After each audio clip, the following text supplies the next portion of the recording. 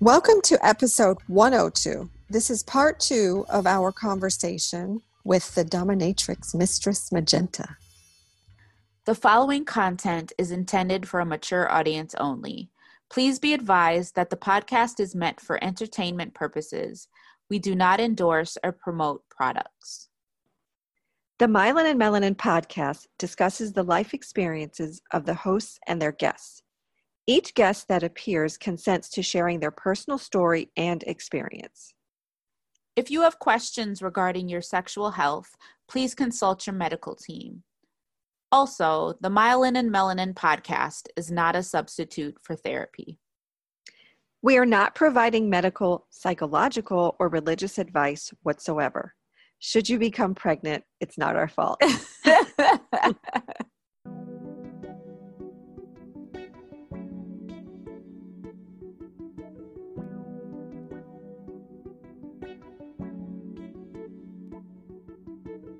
Welcome to the Myelin and Melanin podcast. I'm Dawn.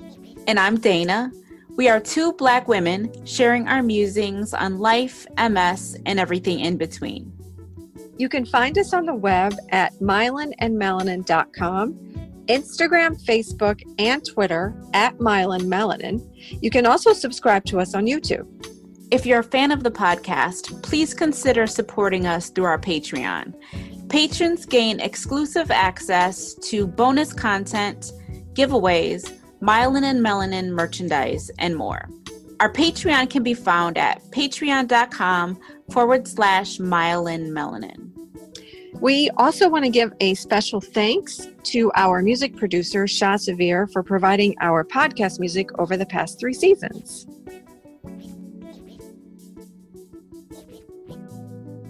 So, Mistress Magenta, we have questions that were submitted to you. And we'd love to dive in and just ask you a few questions if you are open. Oh, no. And before that, thank you so much for allowing this. Of course. I know that our listeners were probably very eager to be able to anonymously ask these questions. So thank you very much for that. Yeah, no worries. So I will ask the first one, and Dana, I guess you can kick in whenever you want. Sure. Okay, question 1. How does the lack of muscle strength in one partner change the dynamics in the bedroom? It's a 2-part question, so I'll just break it up that way because I'm so I'll ask you that one first.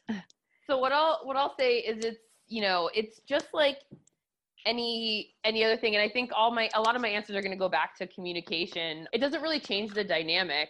You decide what you want your dynamic to be. If you're a dom, you take on a dom position. If you're a sub, you take on a submissive position.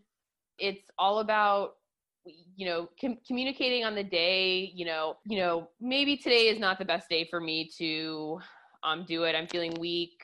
Right. Figuring out ways that you can just like in any type of situation when you're feeling weak or have muscle fatigue, figuring out ways to adapt, having different types of handles that you can hold to do different activities.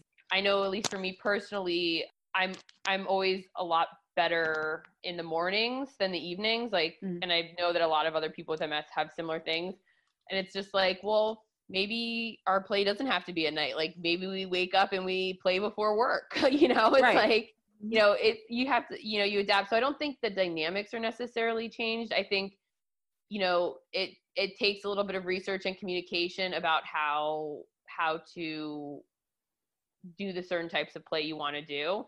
And, just having a partner that's patient and, if you guys have a submissive dom relationship and your partner's having some weak days, figuring out other ways than you were originally planning to satisfy both of your needs for dominance and submission. Right. Versus maybe the impact play or you were planning before. Right. Yeah, I was just going to ask you that. And I'm, reading the second part of this question. Do you mind if I read the second part, Dawn? Yeah, go ahead. Oh, sorry. So the second part of the question, he says, being a guy with MS, I've realized that trying to be dominant while having no leg strength is hard to pull off. And finding a woman who is okay with that is even harder, mainly because they're used to being the ones being submissive. So with that said, I was just going to ask you, so thinking about a dominant submissive relationship, I'm going to assume that domination isn't always about physicality. No, it's okay. It's definitely not. Okay. I have a submissive who, and that's the thing is like that's what I'm saying. Other ways to fulfill your needs, like okay. I have a submissive who will come and clean my house and help with chores, and I mean, and that's another thing about, and I don't know if this is an actual term, but I've started using it.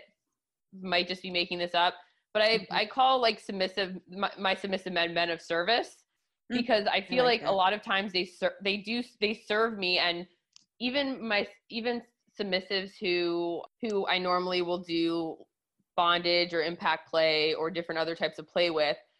If I'm having a bad day and I message them, hey, can we do something another time or blah, blah, they'll be over in a second with like soup and, whatever, because they get pleasure from being submissive to, some of them get pleasure from being submissive to me, not necessarily the activities we do. So if I'm getting pleasure from what they're doing, that's what gives them pleasure. Just like, for years, there were women who, would get pleasure from making dinner for their husbands and making sure that their husbands' lives are easier when they get home and stuff like.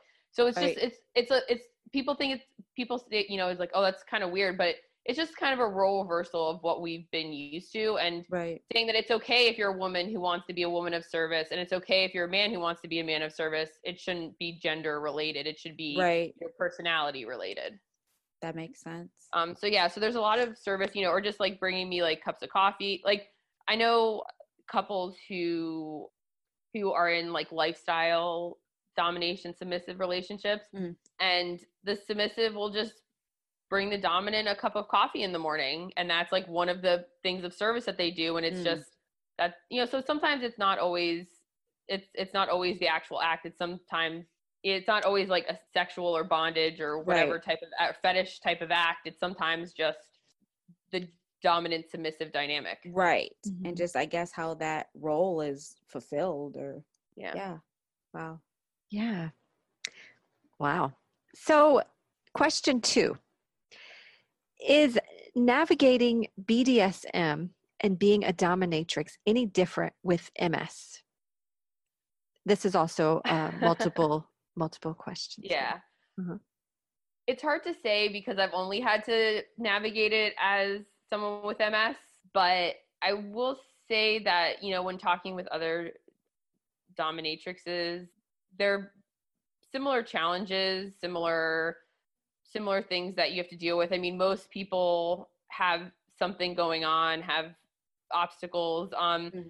Just I think for me, making sure that I respect my own limits, and the partners that I'm playing with respect my limits, and the partners that I'm playing with are aware, because that's another thing that I feel like puts people with MS at the same level as everyone else in the kink community, is that before you play with anyone, you always talk about, here are the things you should know.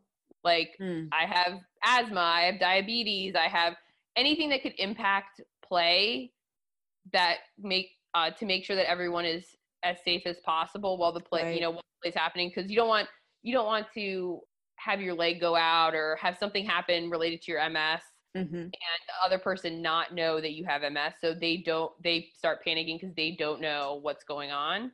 But it's the same thing if someone has asthma. Like, I need to know if someone has asthma, because if they pass out or they start losing their breath, I need to know, I need to go get their inhaler. Just like any other thing, in life. So I think it makes I feel pretty included in the community with my MS, because I feel like most a lot of people, because of the type of community it is, a lot of people aren't judgmental.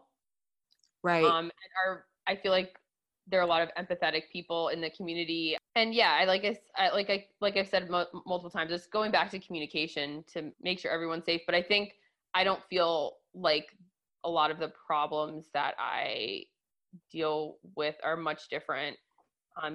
Everyone needs to find adaptable ways to do things. And Right. that being said, I also am a person who's, not in a wheelchair or anything like that. So I understand there are probably additional things that have to be worked out, but there are kind of always things that need to be worked out. Right. Right. I'll skip over the second because you just kind of answered that. Okay. The last part of question 2 is, does it keep you feeling strong and empowered no matter how MS is treating you? It does make you feel strong and empowered.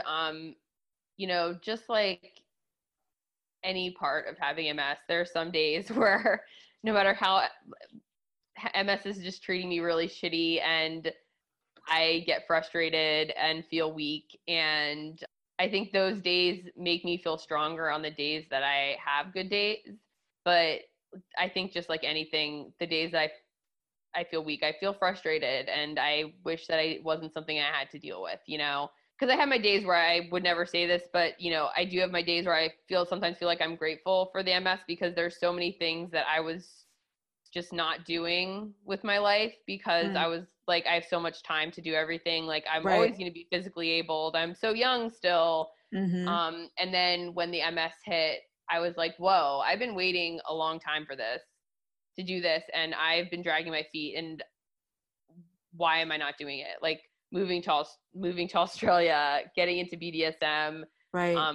Quitting a job that I wasn't feeling fulfillment in. And so it was just, yeah.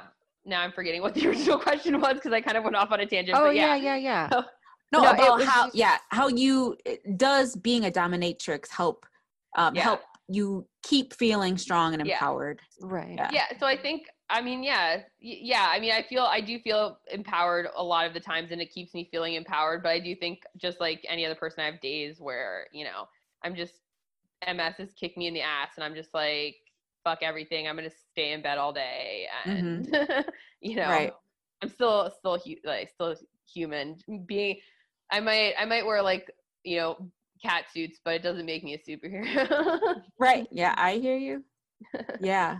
Another really interesting question. So, first of all, there's one question here that it's multi-layered, and we might have to come back to this question, maybe a separate episode, because it's really like huge and wonderful. So I'm going to ask you one part of the question. So this person, and I'll just identify that this person says that they are non-binary, dom, sadist femme, top, with a serious chronic GI conditions and severe depression. So that's their frame of reference for asking the question.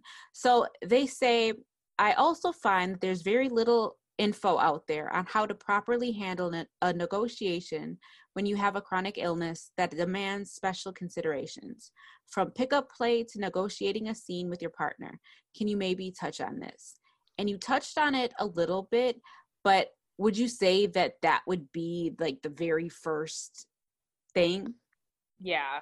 Okay. I mean, yeah, when I I feel like sometimes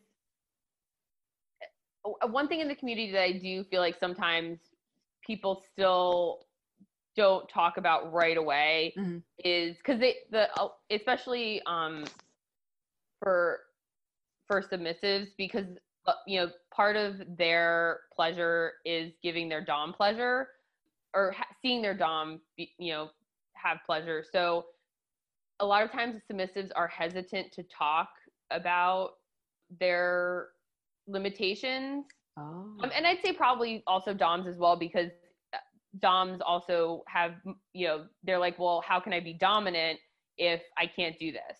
Right. So I think there's still a bit of a stigma about talking about limitations, especially if you can't see them, because they're easier to hide. and people don't want to take away from the play, but I do think it's important. And at least for, all I can speak is for me personally, that's some of the first parts of negotiation I talk about, is like, once we figure out what our overlapping interests are, it's like, I've never played without asking do you have any, any medical conditions or past physical injuries that I should know about to make sure that this play is safe.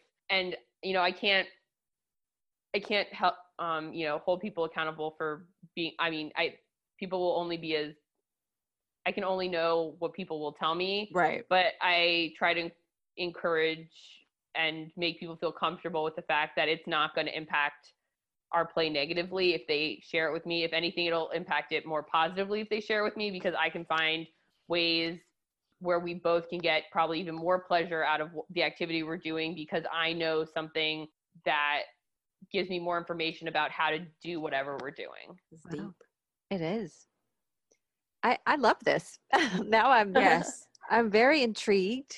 I can say that for sure. Dana, do you want to finish this question another time, or should we Yeah, it's so layered. It's so layered. Yeah. Like, I really feel like this is maybe going to be a 2-part episode. I think and so. if Mrs. Magenta, if you would be so kind to join us again. Yeah. Of course. I'd love to continue digging into this. It's a lot. Yeah, and I think a lot of my answers could be, other people might have different experiences, different answers. And I think also having, someone who's submissive and dealing with a chronic illness is going to have a totally different perspective than someone who's dominant dealing with a chronic illness.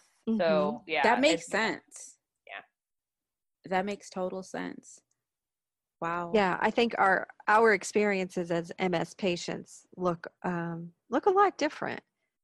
So, it's just so hard to with something like MS or a lot of chronic illnesses. It's so hard to.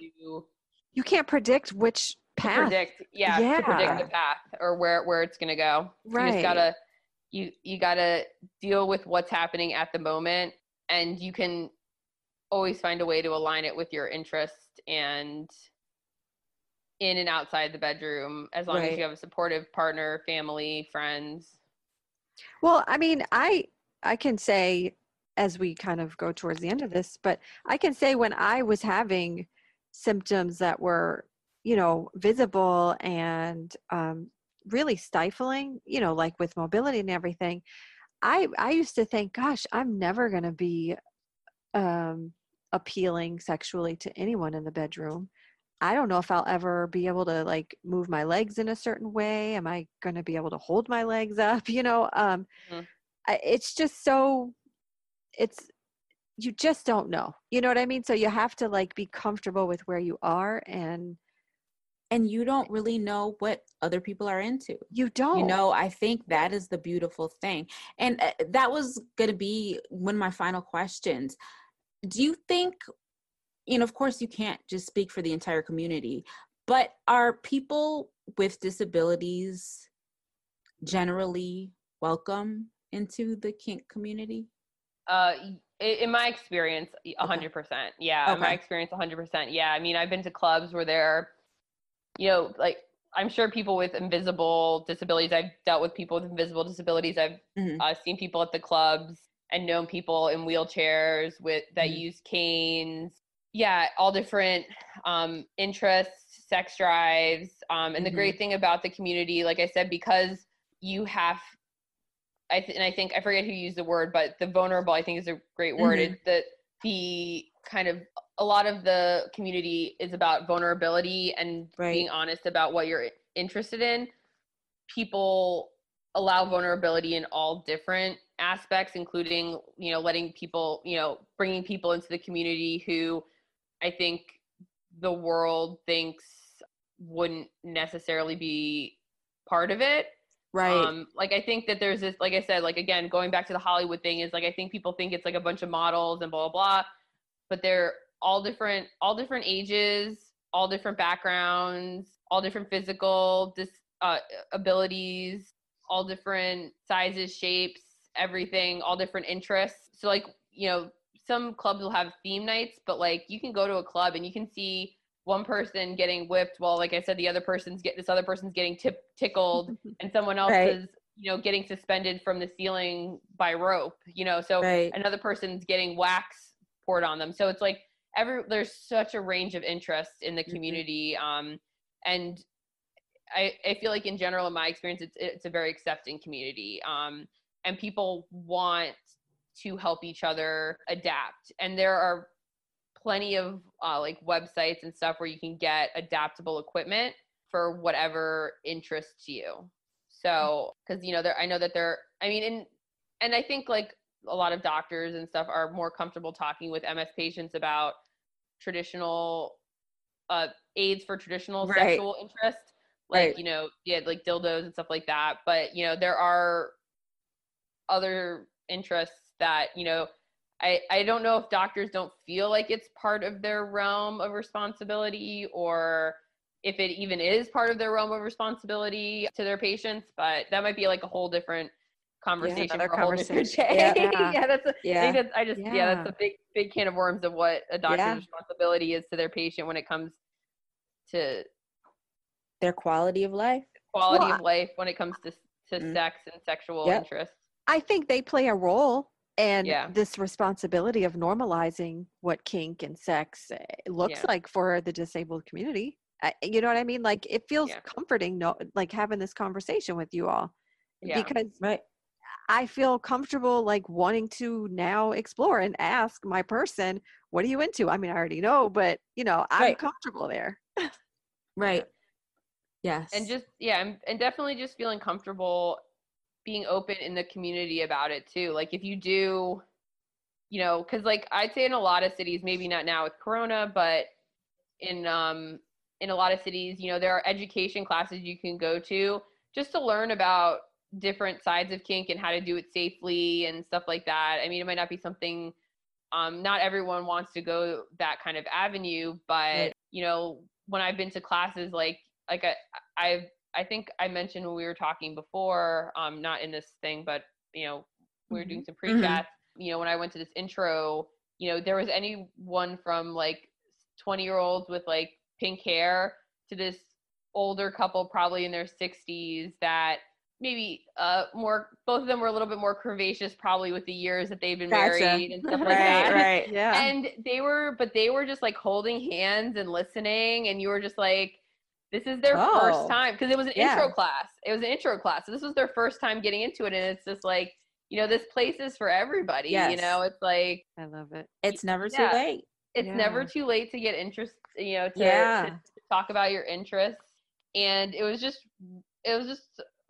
really nice to, you know, to see that, like, you know, and like I said, like in this room that had all different genders, all different sizes, all different orientations. I feel like, I hope everyone felt comfortable in that room. It was a very, you know, very comfortable energy. So it's one of those things where, you know, you should never be scared if you're interested to kind of approach the community to do that, because you'll, in all my at least personal experiences, I've been met with open arms. So thank you for that. Yes. Mistress Magenta, where can people learn more about you? So I do have a website, and and a blog that I want to talk a little bit more about these kind of issues, because it seems like when I've talked just in conversations with people within the community, it seems like there are even more people dealing with physical disabilities in the community than I even realized. So you can go to mistress-magenta.com and kind of learn a little bit more, and hopefully any questions that we didn't answer here, I'm hoping to write some additional blogs about answering some of the questions, and hopefully delving a little bit more into this community. And I also maybe posting some links to some places where, if you want to learn a little bit about some adaptable equipment you can get, if anyone wants to, you know, is interested and wants to, you know, start checking it out, I'll post those there as well. That's perfect. We hope that we can do this again and like answer more questions or like in the series, I would love to. Space for this. Yeah, I would love to. Thank you so much for your time. We appreciate you, and we will be in touch. We'll talk soon. Yeah, no problem. Thanks for inviting me. Thank you. Thanks for tuning in to the Myelin and Melanin podcast. You can always find us on the web at myelinandmelanin.com, Instagram, Facebook, and Twitter at myelinmelanin. You can always subscribe to us on YouTube. And don't forget to leave us a 5-star rating on Apple Podcasts. Thanks again for listening, and we will talk to you soon. Bye. Bye.